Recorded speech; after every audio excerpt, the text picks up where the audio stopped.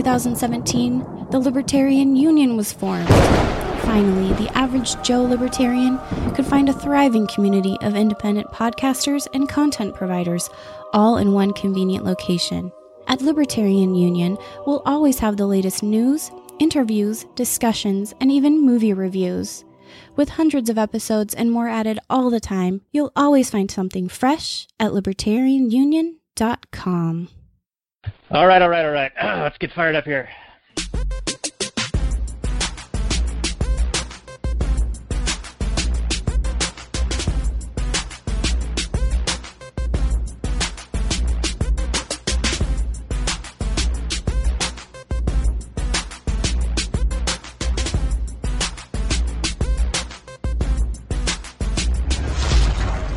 Maximum freedom. Read. Stay on target.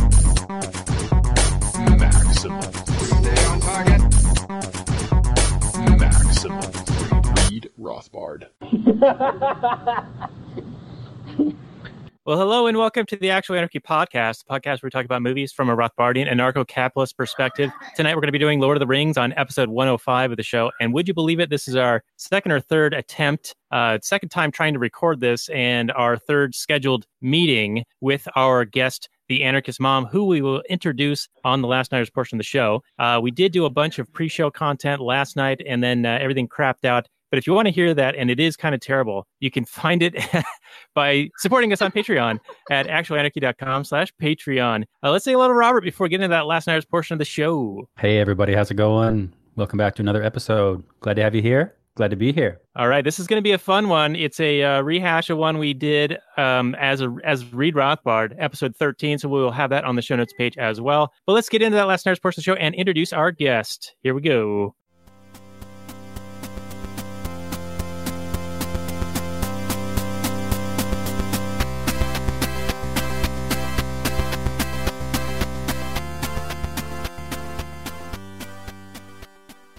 Hey everyone, it's Daniel and Robert, the Last Nighters, and the Last Nighters is part of the Launchpad Media, where they're always launching new ideas in your direction. Do check it out at thelaunchpadmedia.com. Tonight we're going to be doing Lord of the Rings as episode 48 of the show. You find the show notes and more at lastnighters.com/48. We do have a special treat. It is the almost the Christmas season, so we're going to warm our cockles by the fires of Mount Doom with Melanie, the Anarchist Mom, as our guest. She is going to be launching a podcast in the coming weeks at anarchistmom.com. But before we introduce her, let's talk to Robert for a moment before we get into that Google description and the rest of the show. Well, hey-ho, everybody. I'm excited to do this one. It's been a while since Daniel's teased me with this guest tonight. And we've known this lady for a long time online, but this is the first time really talking internet face to internet face, and it should be a good one. I agree. And Melanie, you are going to be launching a show very soon, anarchistmom.com, and I think on the pre-show content that we have available for our listeners at lastnighters.com/Patreon, you were telling us that it's going to be sort of a potpourri of statism and calling out just terrible crap arguments that get made on your Facebook page. Does that sound about right? That sounds about right. And it's going to be fun. So much fun. Well, speaking of fun, we have been looking forward to doing the show with you for quite a while. Now, what was it that made you want to do the Lord of the Rings with us? And then we'll get in that Google description and get into the nitty gritty. Well, like I said, during the pre-show content yesterday, it just when I first saw the movie, it totally changed my life, because it was I felt like someone understood, the ring in the movie represented the burden that I felt having all this knowledge about the state and everything.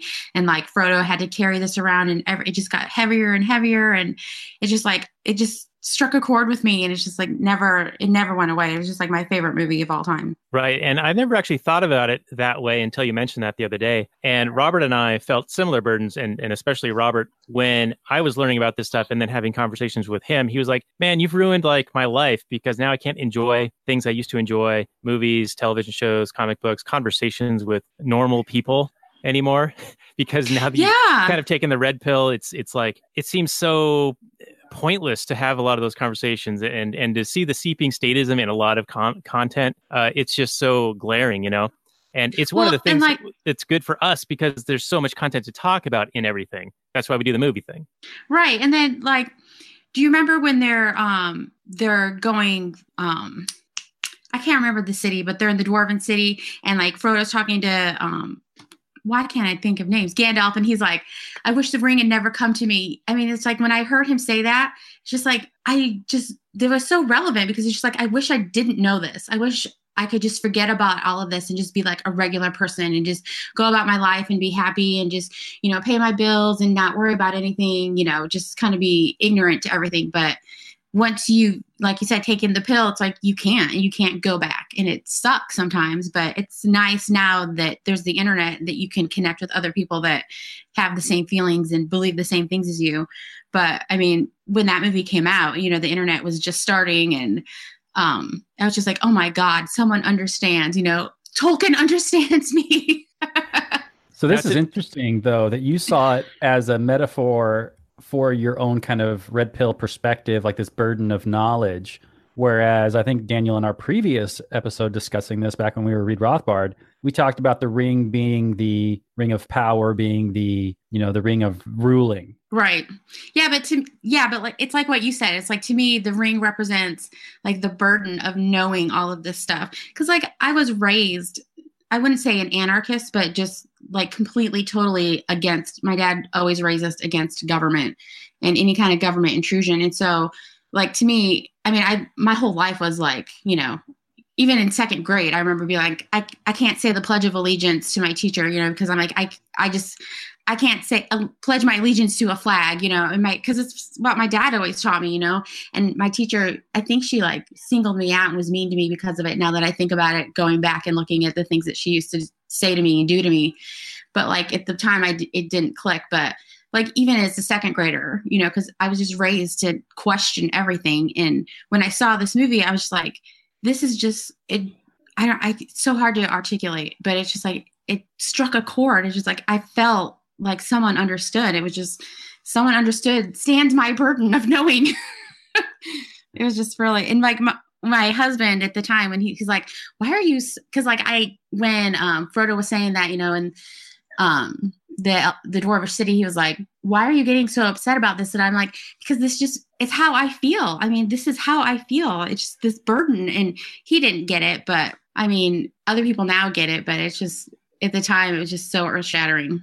Right. Now let's get into that Google description before we move on further into the movie. And then, Robert, I'll have a question for you related to what we were just talking about. So I'm sort of plotting this in my mind here. But here's the Google description. This is for the Fellowship of the Ring, which is the first of the trilogy. Came out in 2001, directed by Peter Jackson, 8.8 on the IMDb, 92% Metacritic, 91% Rotten Tomatoes, and 94% of Google users like it. The future of civilization rests in the fate of the One Ring, which has been lost for centuries. Powerful forces are unrelenting in their search for it, but fate has placed it in the hands of a young hobbit named Frodo Baggins, who inherits the ring and steps into legend. A daunting task lies ahead for Frodo when he becomes the ring bearer, to destroy the One Ring in the fires of Mount Doom, where it was forged. Again, Peter Jackson was the director, and featuring stunning scenery of New zealand. Had a budget of just under $100 million, and I think that the entire trilogy has returned I think a 10-bagger? So a $281 million budget for all three films and a gross box office of just shy of $3 billion. Now, Robert, my question to you was related to the idea of wishing you could go back and take the blue pill, get plugged back into the Matrix, and taste a steak again to mix my media here. And I think that was Cypher. Did you ever experience that feeling as well? Like once you were sort of having those, we'll call it the red pill blues, where you're sort of lamenting this burden and this knowledge? Well, I understand Cypher's dilemma, or the draw of Cypher. The character of Cypher, I believe, he makes a great villain in the Matrix, because I think people can recognize the desire to be happy again, because he's been drawn out of this world. He learns that the world is all fake, and he's in misery because he's got a few friends, this tiny little group, where before he probably had this, you know, huge group of friends, or at least potential group of friends. But now he's got this tiny little group of friends, and he just wants to be happy again and forget everything and follow the ignorance is bliss line. And I can see how tempting that is. It really is tempting to be able to enjoy mainstream comedy, to be able to watch, like, you know, Jon Stewart or Stephen Colbert again and laugh like you used to laugh. Because now, it's like, ugh, it's just, it's just not for you anymore. It's for a completely different audience. But for me, I've always loved to learn. Believe it or not, all my public education schooling did not beat it out of me.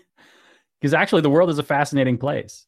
And there's all kinds of things to learn that are really, really interesting, even if, public school makes it about as uninteresting as possible and focuses on a bunch of boring crap. But I love to learn. And this was a learning experience. And it does feel like I have some kind of special knowledge that other people don't have. And really, it's just some base economic knowledge. But, if you go to school and you learn like, Econ 101, or you'd learn some Keynesian stuff, it really is, it's a lot of statistics. It's a lot of formulas. It really is a lot of boring crap. And you could see why it wouldn't be that interesting. But if you take the Austrian school, it's really more about humans and human action. And that is a whole lot more interesting because people are fascinating. And it really gives you this lens from which to focus and make sense of the world. Whereas I think it's really easy to get confused and muddled when you're just listening to one guy talking about, a 2% rise in this or a decrease in that, or 56% of blah, blah, blahs don't do 57 times percent of blah, blah, blah. And you're just like, I don't even know what. And then it conflicts with some other piece of information that you've been heard, and you don't know what to make sense of it all. So, at the end of the day, I'm glad I went through it. I'm glad where I am, but that's why I don't necessarily, I'm not really in that evangelical phase where I want to tell everybody about it. Because even though I do want to live in a more free world, like in the Matrix, they don't go after a mind that has reached a certain age. It's not like you're going to go and try and convince some retired person that, their entire life was a lie and they've been committing all these violent acts all this time, unwittingly or unknowingly. And now they're collecting that Social Security and stuff. Right. Yeah. And it's like, is it really worth it to wake them up? I don't know. Is it? Yeah. Now, to yank this back away from the Matrix and towards the Lord of the Rings, that thing you said where you're no longer in the evangelical phase, that makes me think of the quote, "Keep it secret, keep it safe," which is what Gandalf tells Frodo when he gives him the ring. Yes, and tells him that he's got this mission. Yes. So why don't you, Melanie, pick it up from there. What are your thoughts on this quest that Frodo is going to embark upon? And do you think, even though Tolkien wasn't too keen on allegory, he's sort of in the act of telling this story, it's hard not to apply an allegory to it? Yeah, it's really hard not to. I mean, especially when it like affects your life, and I'm always trying to find meaning in it. Like, oh, what does this mean? And what does that mean? But then like when I go online and research it, I'm just like, oh, but he didn't really mean it that way. But I mean, you can always apply it personally. But I don't know. Yeah, my thought was that, not to like stomp all over you with my white male privilege here, but when Boromir is looking at the ring, it says such a little thing, how could it be so bad, and why don't we wield it for good? And that was, to me, that meant, politics, the democracy, it's like a good idea. It doesn't seem dangerous. And why not use that power for good with good intentions and get the right people in power, that kind of a thing. Right. But it always turns out bad, just like it did in the movie. It always turns out screwed up. Like, I have a son who, like, my ex-husband is a staunch libertarian, and my son, my 13-year-old, he calls himself a minarchist. And I always tease him, and I'm always like, oh, so you want just a little bit of cancer, right? And he's just like, Mom, that's not what it is. You can use, government for good. And I'm like, yeah, but Dallas, it always grows. It always grows, and it always becomes out of hand. And he's like, well, anarchy's not perfect either. And I'm like, you're right. It's not perfect. But I came back with that quote that I posted a few days ago, rather a dangerous liberty than a peaceful servitude. And he's like, I'm going to come back with something on that, Mom. Don't worry. I'm going to come back with something. But, it's like it always grows. It always grows, and it always gets bad. Right. And speaking of getting the right people in power, we see that in the film when Frodo offers the ring to both Gandalf and Galadriel, and they both turn him down because they are both, already very powerful beings in this universe. And if they were given that, that ultimate power of the ring, that they knew that even though they were trying to do good, trying to do right, that having all of that power in one concentrated space would be overwhelming, and the temptation would be too great in Lord Acton's sense for them to become corrupted. And Robert, why don't you jump in on that? What? Well, Melanie was about to say something, and then go ahead, Melanie. Go. Well, ladies first. No. Oh, well, thank you. So chivalrous here. Yes. But yeah, because like that was like one of my favorite scenes when she's like, I'd be a great sorceress, and beautiful, and all would fear me, but she turned it down, and she's like, I'll go back to, the elven world or whatever. But it was awesome how she turned it down, but she could have taken it, but she knew that if she had that power, she would become, an evil sorceress or whatever. And it was I thought it was cool. And same with Gandalf. Right. And she was like, the all will love me. And I felt that was sort of this, I would use it for my own vanity in a way. Yes. To like virtue signal almost, like get people to love me for being able to wield the power that I'm wielding. Yeah. So Robert, pick it up from there, sir. Oh, I don't know. What are you guys even talking about? You guys are speaking all really like nicely about this terrible movie. I want to call everybody's attention to the fine work of people on Ranker who have written this fantastic article exposing this trash pile for what it is. So, Daniel, if you wouldn't mind us just going through some of these problematic themes in this terrible crap fest. All right, and just to clarify for any new listeners, Robert is being a bit facetious here for the sake of argument. But apparently, instances of weird racism and bigotry throughout Lord of the Rings and in J.R.R. Tolkien's life, according to this article on Ranker.com, which we will have on the show notes page at lastnighters.com/48. Yeah, so run with it, Robert. This movie has not escaped the offended police like everything else. I just saw a video today where Michael Rappaport was making fun of a cat, and his Instagram video of him making fun of this cat got deleted off of Instagram because it violated their terms of shaming the cat. What? So I mean, this is just the insanity of the world that we live in, where nothing is out of bounds of being offensive and horrible, where something that was perfectly okay 10, 15, 20 years ago is now super problematic because we are so much more enlightened now. We really understand the world through this Marxist feminist lens. And now things like Lord of the Rings is super duper racist because it describes the orcs, these people who are, an oppressed race, as evil and bad, and the dwarves, who are these short, big-nosed people that are super money hungry, as analogous to Jewish people, and so it's also anti-Semitic. There are all kinds of interesting themes that thankfully have been exposed thanks to these good cultural Marxist thinkers, these intersectional Marxist feminists that are just looking at perfectly fine things and finding problems. And the funny thing is that they pick apart, this great story about one person, this small band of underdogs fighting against this overpowering evil lord who just wants to destroy and murder and kill everybody. And they're going to pick it apart, and they're actually going to defend the orcs, these people that want to eat humans. And they're saying that this just contributes to racism in the world, making people racist. So you watch Lord of the Rings and it makes you more racist. It reinforces all these negative things in your mind, whether you are aware of it or not. And I don't know. What do you guys think about this? Is there any merit to this kind of crap, or am I just crazy? I think that there is no merit to this, and that I want to say that you're bringing this up and trying to be ridiculous. Because I'm being ridiculous. If you're really questioning whether there's truth to this, I don't know. That just seems really almost like maybe bait taking, like in Mad Max Fury Road, where he says that's bait.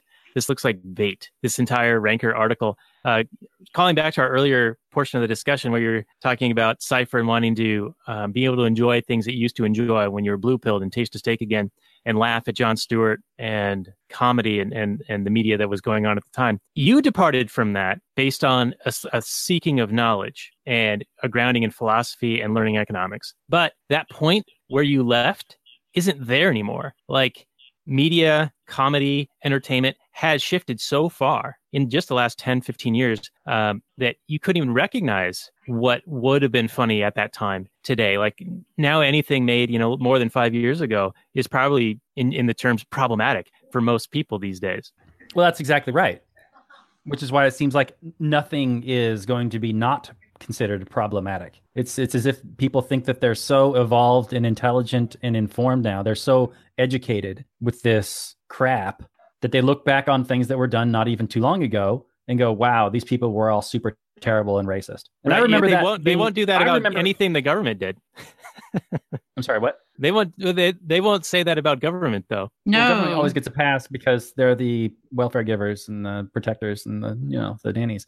But remember back when we were kids, and it was kind of a joke that grandma and grandpa were kind of racist because they'd grown up at a different time and they had kind of different views, and they might use like racist language, but it never seemed like hateful. And we thought that we were kind of like, evolved or more educated, or we knew better or whatever. Somehow we felt superior, right? Like as if those ideas were backwards and wrong. And that's what it's like for these SJW types watching stuff that came out just 10, 15, 20 years ago. They feel like, wow, look at this backwards crap of these made by these people that just didn't realize how they were perpetuating the patriarchy and the misogyny and the blah, blah, blah, blah, blah, blah.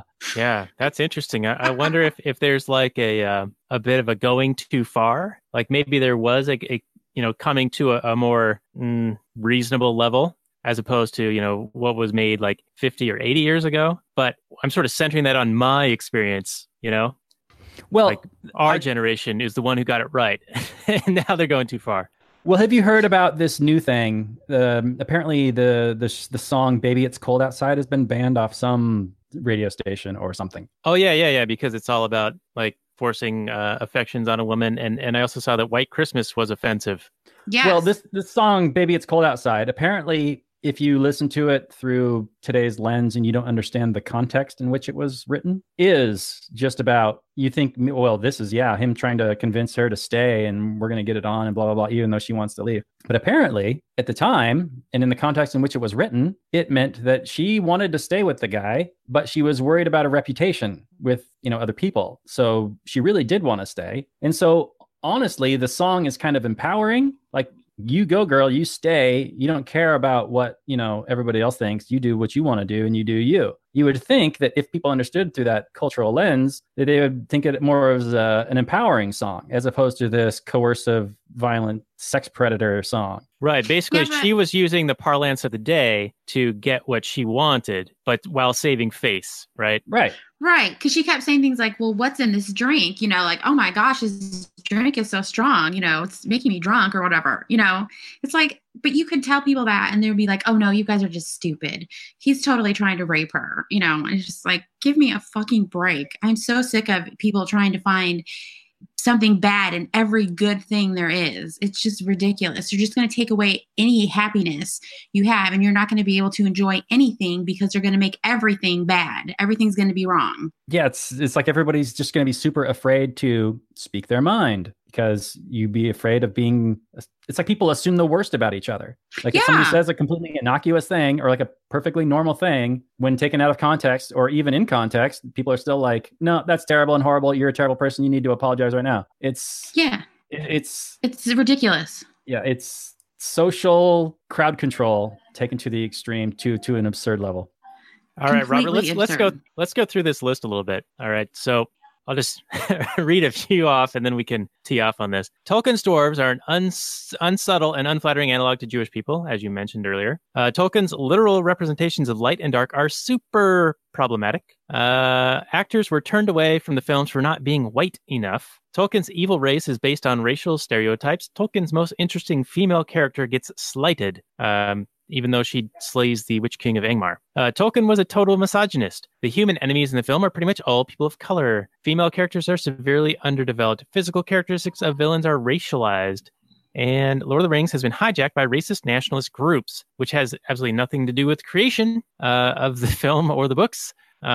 positive stereotypes are still stereotypes. And I think that was the last one. So let's tee off on this for a little bit here. Okay, so I got a couple things to say about probably every single one of these, but let me just handle this first one. Not the first one, but this one. This actors were turned away from the film for not being white enough. Sounds like the worst one, maybe. I don't know. Like if someone was a little bit darker, they were like, no, you can't do this. So in this day and age, apparently it's wrong to write a story. So if I were to write a novel that only featured white people, it only did. I'm sorry. I only wrote it for white people. Apparently that's wrong and that's bad and that's racist. Apparently I can't do that because it's not conforming to everybody else's idea of what my story is supposed to be. Well, so when Tolkien, you say writing for, do you mean like that's your intended audience, or that's just the universe in which you set it in, through no like ill intent? I wrote a story about some people that only lived in a cave. So all their skin was like translucent white. Apparently that makes me a terrible person. So Tolkien set his story in this made up world of Middle Earth, but it's really, an allegory kind of like for England in the Middle Ages. And I'm sorry, there just weren't a lot of people of color. And in fact, the Haradrim, who are the minions of Mordor that fight for Sauron, are from a foreign land. And they look like that in the movie. So were they not supposed to come from a foreign land? Like, what are they supposed to look like when they come from this Middle Eastern looking land with like elephants and whatnot that they're fighting with? It's like you can't even tell a story now, like even a realistic story. Like reality offends people, so you can't be realistic even in a fantasy movie. So anyway, actors were turned away from the film for not being white enough. Well, so what? That's their money they're spending. This is a movie maker trying to make a movie that is true to a vision. And he's also trying to succeed at pleasing an audience. And if you're going to come in and say, no, you have to do X, Y, and Z because I like it that way. Well, you're spending that guy's money, not your money. You want to make a movie with a multicultural cast and whatever, you're free to do that. Go ahead. No one's stopping you. But you don't need to go around telling other people that they have to do X, Y, and Z. Now, if you want to come in and criticize later and say that, yeah, I would have, appreciated X, Y, and Z in a film like what we do all the time, that's fine. But to complain that, their decisions on how to make a movie when, am I making sense here? Yeah, you are. And they always jump to like, what's the worst possible meaning this could have to it? So I always jump to racism or something like that. Right. But when like your audience is predominantly white, you're going to make most of the people in the movie white, so your audience can relate to it. I mean, yeah, that's another thing. Yeah, it's stupid. It's like they try to find something bad in everything, and it's just like it gets me so aggravated because it's like you're taking joy out of everything, and you're making people conform to things that they don't want to do, and it's going to make everything suck because no one's going to want to do anything because you're going to have all these hoops you have to jump through, and then you're going to get lambasted because you were racist even though you really didn't mean to be. Yeah. So recently, personal hero of mine, Stan Lee, died. Yes. And he created all this great stuff that everybody loves. But when he died, a bunch of people came out and said that, they weren't sad that this terrible racist guy was dead. And I was like, what are you even talking about? Racist? The guy that had created Black Panther and created all these other people, all these, whatever, just all kinds of different people, like the X-Men. Are you kidding me?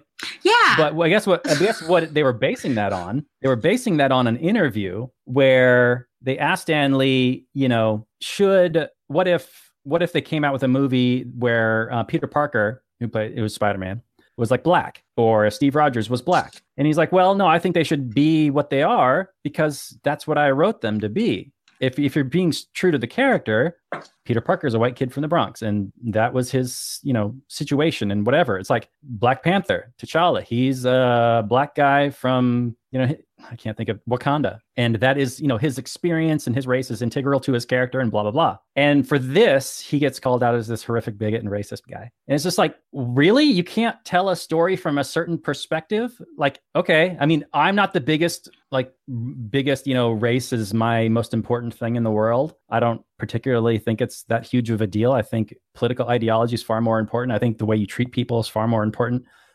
Your outlook in life is far more important, but whatever. But if you're going to tell someone that because they want to tell a story a certain way, that means they're a horrific racist, I really just don't see that. That just doesn't make any sense to me. I mean, as a storyteller, that offends me. It really does.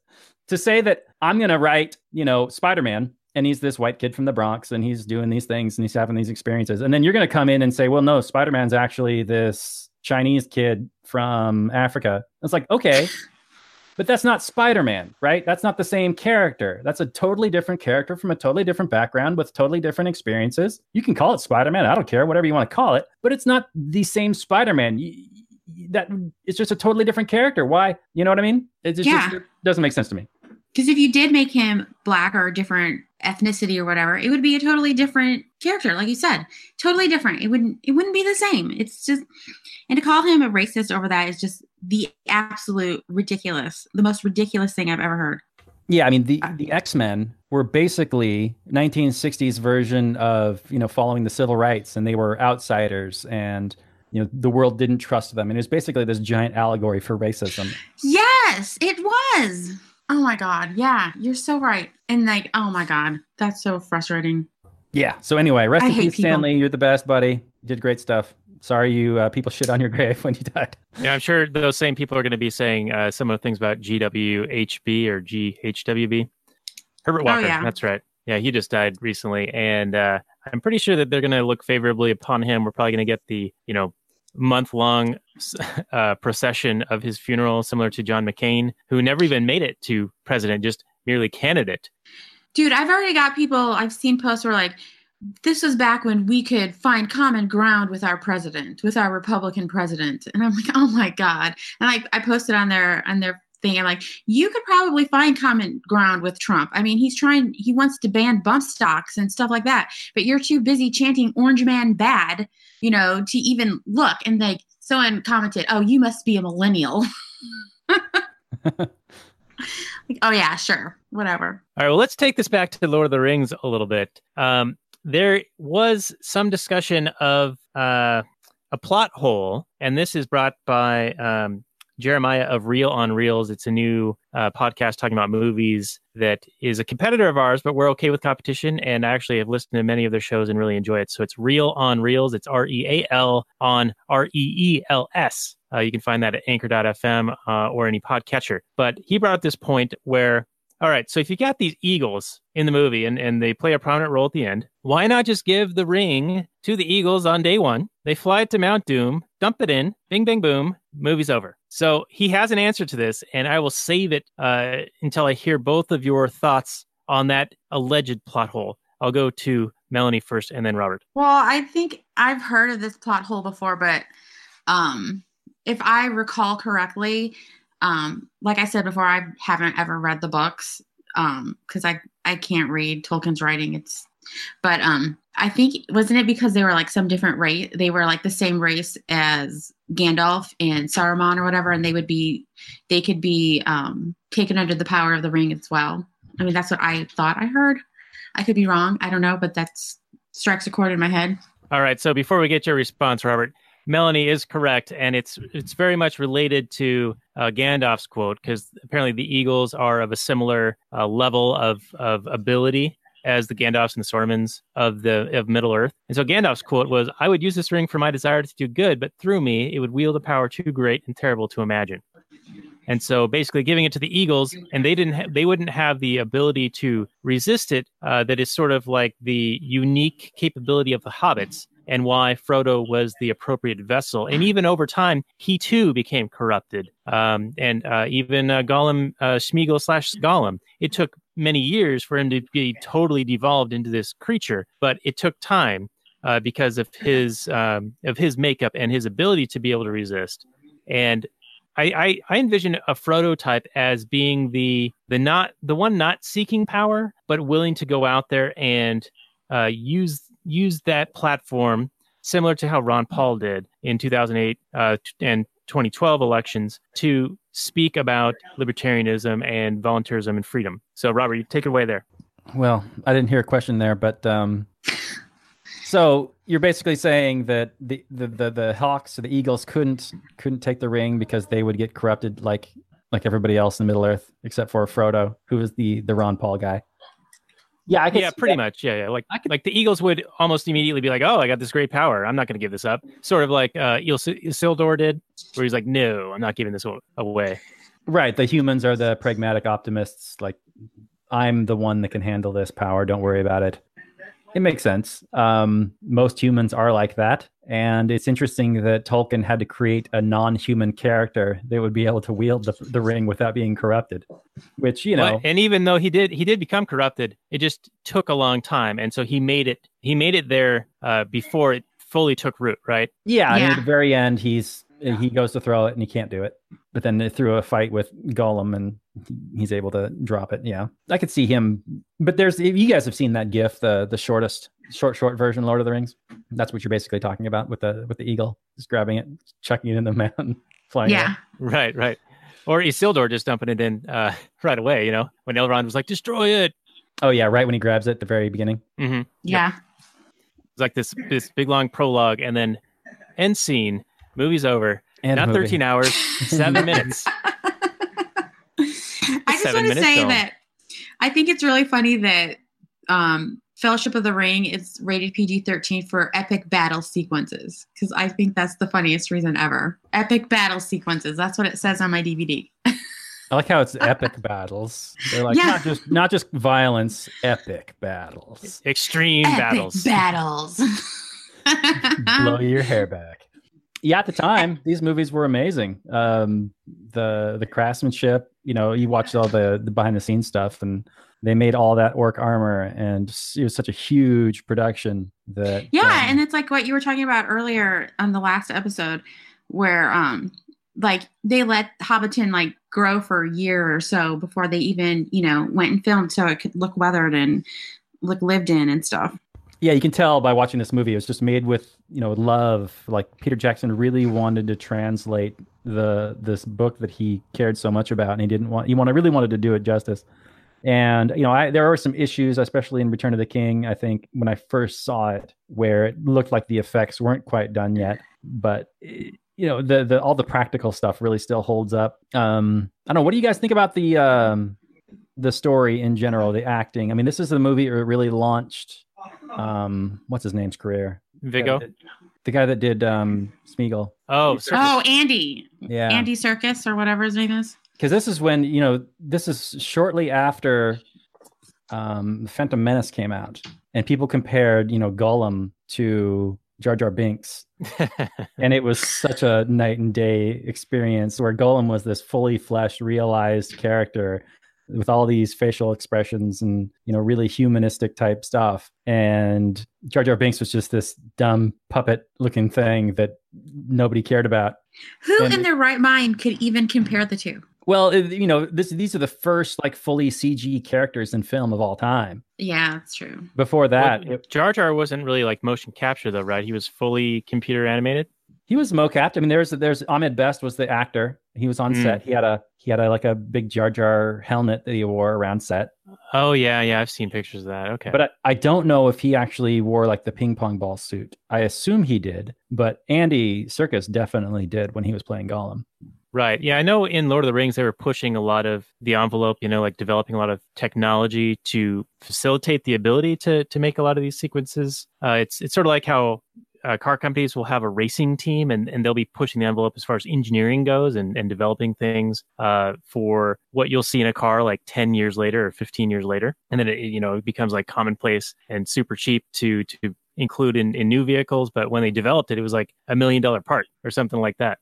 Right. And that's played out through almost all technology, where, yeah, the bleeding edge is paid for by the early adopters, and then it's passed down to consumers as people figure out how to make it cheaper. Right. And we had spoken about The Matrix a bit earlier, so people might have been confused that this was a Matrix episode. It's not.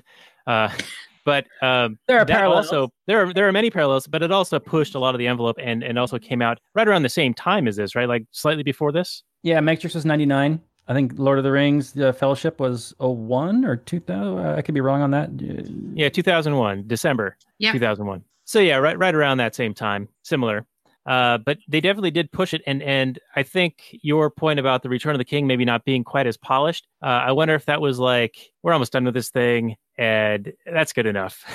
We're getting burned out. Is that it was all filmed at the same time. Yeah, they did do that. Yeah, it was all filmed at once, and then they divided it up into 3 movies. So you would think that they would have had, you know, all that time to work on the special effects for the 3rd movie, but I imagine the effects guys, Weta, they did a were the main team, I believe, doing the stuff. It's this New Zealand company, and this movie really kind of launched Weta. They've gone on to do all kinds of stuff since then, and they've been, amazing. I think they're the guys that did the Planet of the Apes movies, with those real looking apes.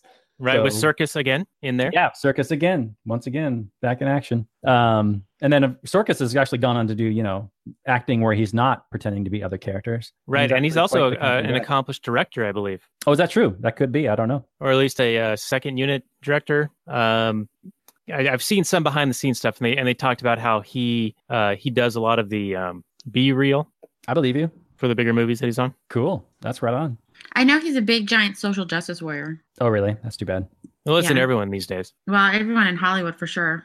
Well, not everyone. Clint Eastwood's not. Yeah, if we were limited to only doing movies made by libertarians, we wouldn't have much of a show, unfortunately. I know. We do like 10 movies. Well, I guess we're done. Till Vaughn does another movie, I guess, or something. All right. Well, I hate to break up the party, but we do only have about 15 minutes or so left to fit some stuff in. So does anyone have any real hot button issues that they want to be sure that we do discuss? I don't know. It's a big, long series, and you could talk all day about any one of them. We haven't even mentioned the Ents or Saruman or, I don't know, all kinds of different characters in this big, long series. I mean, what about a favorite character from Melanie over there? I think Galadriel was always my favorite. Nice. For me, it's 100%. It is Sam. He is the absolute hero of the story. He's Frodo's gardener, and he is just the stud that brings it home. And every time I watch Return of the King and Sam, he takes it upon himself to pick up Frodo, and he's like, I can't carry the ring, but I can carry you. That always gets me, and it always tears me up. So water works for Robert. Yeah, Sam. You're the best, buddy. I don't know. I think Return of the King is like my least favorite of the three, because I think at the end, that part, I'm not trying to be a bitch or anything, but I feel like that part at the end is so like contrived. I don't know. It's like, I'm just going to... The ceremony? Yeah, and when Sam's carrying Frodo, it just seems so like it's done so many times before in other movies. I don't know. I can see that. It seems a little hokey, maybe a little bit cheesy, but it still works for me. Yeah, because of that's nostalgia good. Reasons too. I don't know. Yeah. The part where they're doing the celebration ceremony, it reminds me of the end of Jedi. Right. Yes. Definitely. Yes. Yeah, for sure. And then you got the hobbits as the Ewoks. I mean, this is basically Star Wars redone. Peter Jackson totally ripped off Star Wars. Well, if you're going to steal from the best. Why not? That's true. Daniel, which movie is your favorite, would you say? Because I like Fellowship, but I think The Two Towers is my favorite, like, complete movie. But yeah, I'm gonna go Two Towers as well. The Fellowship feels like it's just all build up, and you're sort of left kind of hanging at the end of it after the Riverside battle. Right. Two Towers, you have a lot kind of going on. You definitely feel that struggle between the two forces, and you're feeling that dread of the build up, and then. Yeah, Return of the King it's good, but it gets a little hokey towards the end. But they sort of, you have to resolve it at some point, right? And they're not going to go full ANCAP on us and, say that, well, we actually don't need a king. Right, Aragorn just steps down. He's like, no, there shouldn't be one. It's called Return of the King. But the steward going mad, I thought was really good, because that was somebody who was like torn between thinking that he was doing the right thing, but then being tormented by it not working out. Like, he had basically seen everything fall into disrepair and sort of fall apart because he wasn't able to manage it. And and that's because nobody can, right? It's a spontaneous thing. It's millions of people interacting with each other, not a top-down control structure. Right. And then he just lost both his sons. He lost Boromir and what's his name? Faramir? Yeah, Faramir. Yeah. I mean, and that's when he went mad, because he was still alive, but he put him on the funeral pyre and, was trying to burn him. And then Mary had to go get Gandalf to save him. Yeah, baby. For even the very wise cannot see all ends. I think that was Gandalf's quote about that. Not that particular thing, but the thing I said before. Right. Anyway, why don't we get into some final summary and review time here?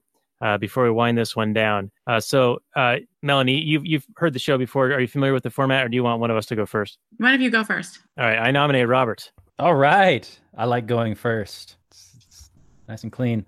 So, Lord of the Rings, it's a classic. I don't know if it's going to hold up. I mean, the practical stuff all looks really good. The CGI is going to age like CGI ages, which is always the issue. I mean, up until the point at which we get even photorealistic. I don't even know if it was photorealistic today in 20 years, would we be going, yeah, it's photorealistic, but it's 2020 photorealistic. I mean, it's going to just get even better and better and better.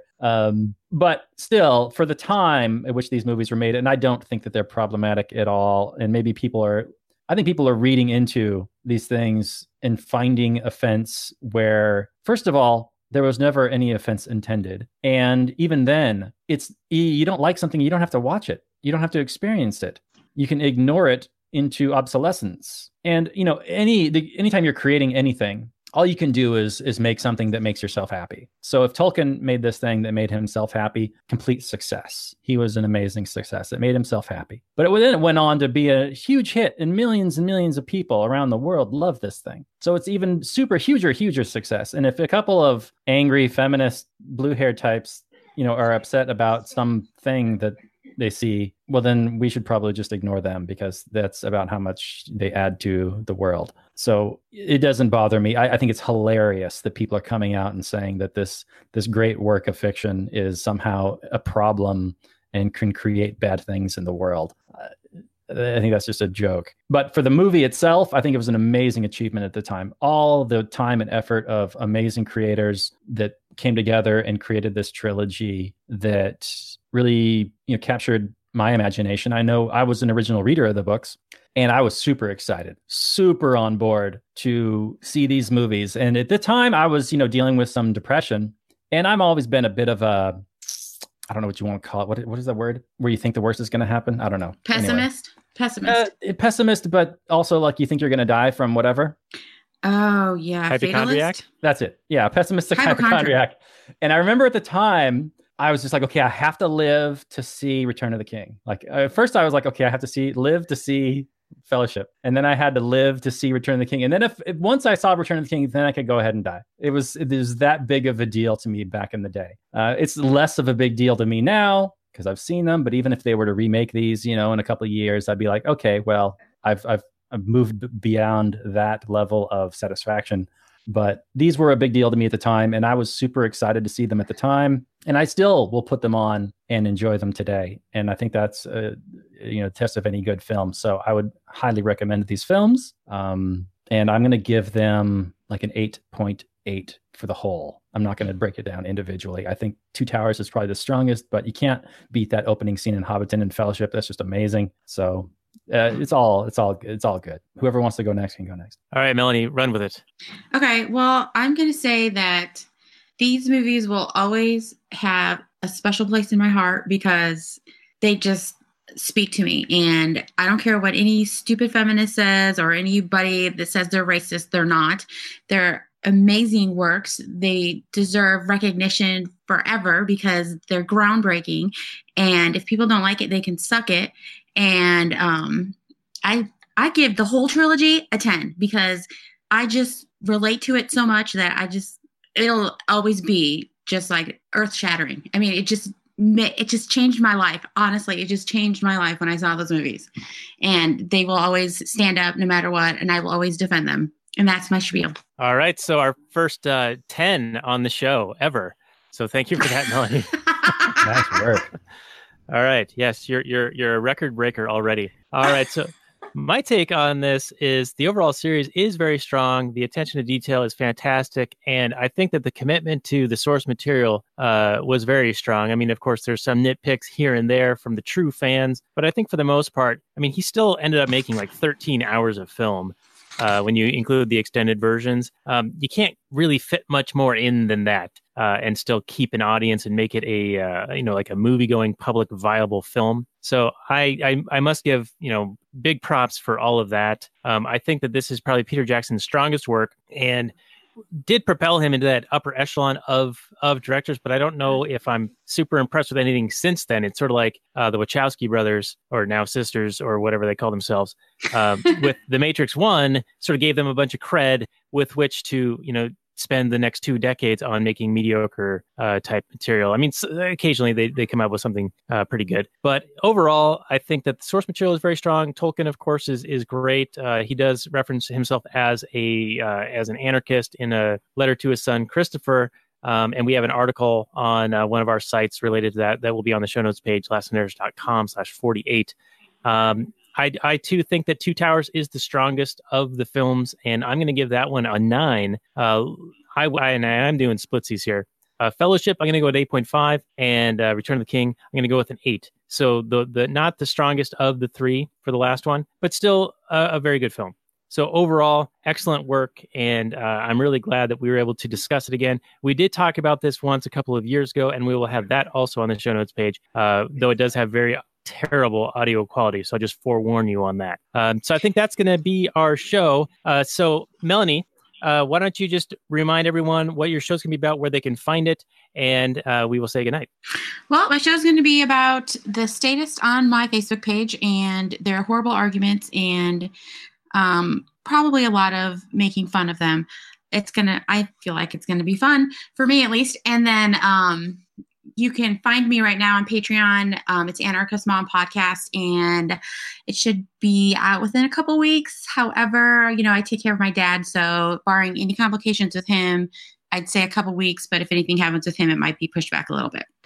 And what's the format of your show going to be, Melanie? Are you going to have guests, or is it going to be just you, or what's going to happen? Well, right now it's probably just going to be me because I don't know anyone to be on it. But lies. Well, okay. Yeah, I could have guests. I would love to have guests because I would feel like it'd be better, because banter back and forth is better than just listening to me go on and on about things, probably. But yeah, I would be open to guests. All right. So we've just invited ourselves on. So thank you, Melanie. We'd be happy. We'd be honored. And can I say one more thing about the Lord of the Rings? No. Okay, but I'm going to say it anyways. But, I don't know if you guys know this, but Lord of the Rings is how they had the Fellowship and they had the elf and the sorcerer and everything. That was like the premise of D&D, and that's how D&D got started. I mean, do you see the correlations between that? Yeah. I don't know if you guys are like into D&D or anything, but I never was, but I learned it from my ex-husband. But yeah, that's like D&D got the idea from Lord of the Rings. Right, and Star Trek also got their diversity idea from this as well. I'm sort of making that up. Tolkien is the grandfather of modern fantasy. I mean, people look up to him. I mean, George R.R. Martin, who is the Game of Thrones guy, is hugely influenced and a huge fan of Tolkien, like most of us modern fantasy writers are. So enjoy. Awesome. And look for The Anarchist Mom coming out in a couple of weeks, and look for us being a guest on one of her early shows. We would be, like I said, honored to be on. So any final words, Robert, before we say goodnight? Well, I want to mention what we got going on next week, in case anybody wants to check it out. We're going to go and be jackasses. There's a Johnny Knoxville movie that just came out not too long ago called Action Point, and apparently it has some interesting premises that are allegedly to be worthy of discussion. I have not yet seen it, but it was recommended by a listener, and they're like, there's some really good stuff in Action Point. I know it's Johnny Knoxville. I know it's supposed to be terrible. I know it has 15% Rotten Tomatoes rating, but it's got stuff worthy of talking about. So that's what we're going to do. It's going to be a bit of a surprise to us because I haven't watched it yet. Have you seen it yet, Robert? I haven't seen it, but I saw the synopsis. This, just the concept. This is the one couple sentence, takeaway. And yeah, it sounds very interesting. It sounds like something that might exist in the market. We've talked about it multiple times over the course of the show, talking about, airport security. And would we ever fly on an airplane that had zero security? I would. And apparently, this movie takes the concept that there is a theme park where they have just like crappy rides, and you might die on these rides. And do you want to go ahead and ride? It's even more of a thrill if you survive, that kind of thing. And it would be the kind of place that would get sued into oblivion, but it's a voluntary thing that might satisfy a market need that you might not even have known you wanted it. And it sounds, super interesting. All right. Well, now I'm all excited to watch that. So come back next week for our discussion on Action Point. So this is the end of the show for the Last Nighters.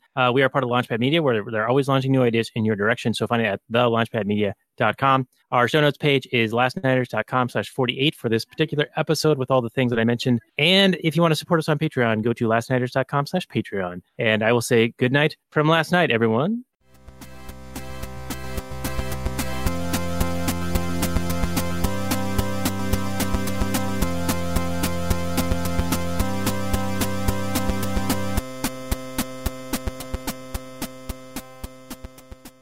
All right, and we can continue for a few more minutes on the actual Anarchy version of the show. I do have that time crunch of my economics nerd group meeting in about 12 minutes. So it's going to need to be cut a little bit short.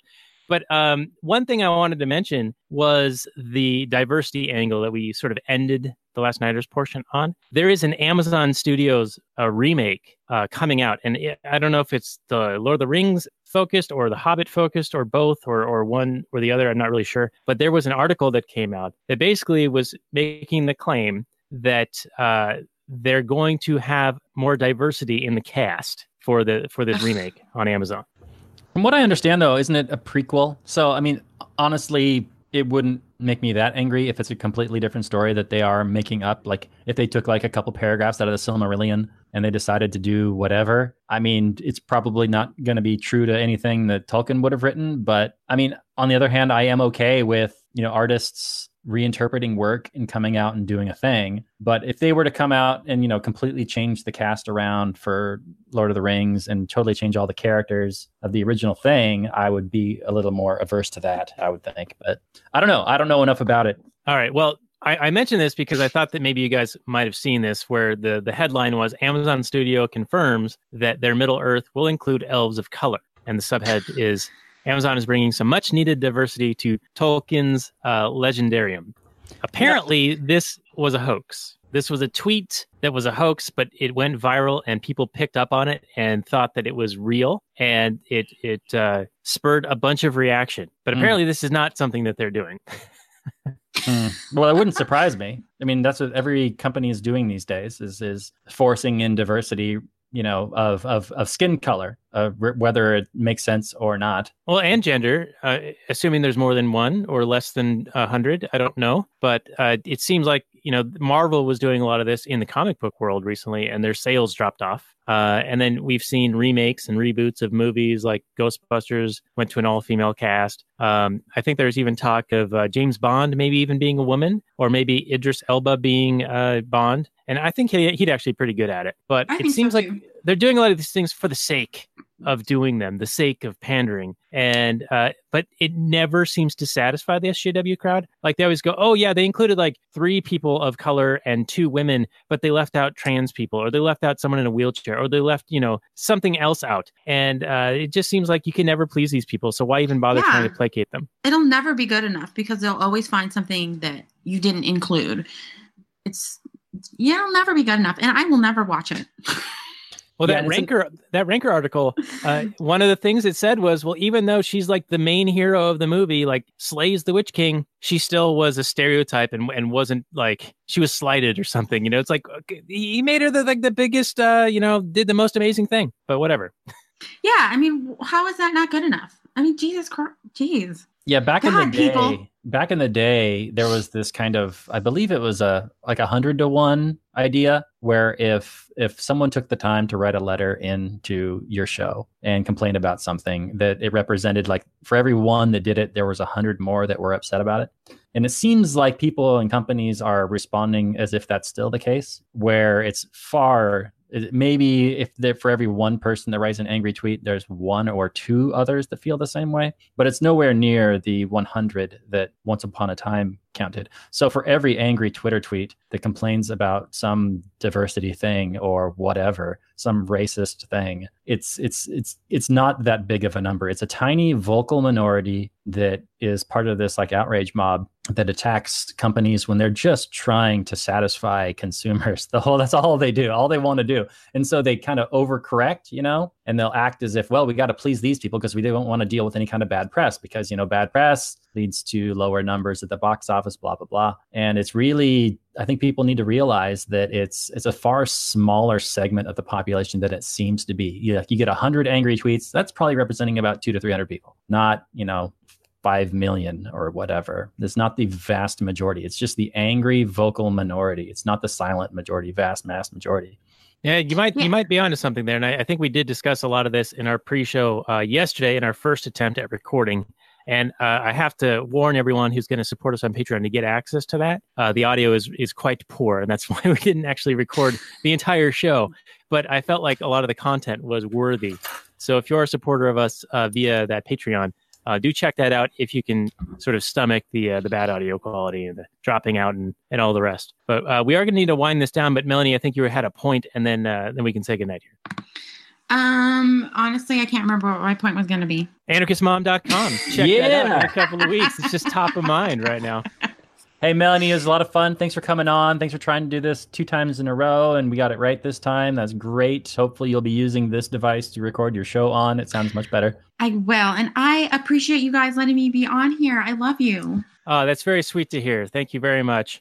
And listeners, we love you guys too. So, thanks for sticking with us. We've been at this for quite a while now. This was episode 105, if you can believe it. And we actually did 40 more before this as Reed Rothbard. So we're getting up there in the old episode count. And we hope to continue going on forward and getting some new stuff out there. And thank you guys very much for joining us. Thank you, Anarchist Mom, for joining us on this episode talking about the Lord of the Rings. So this is Actual Anarchy out, everyone. Good night. Bye. Bye.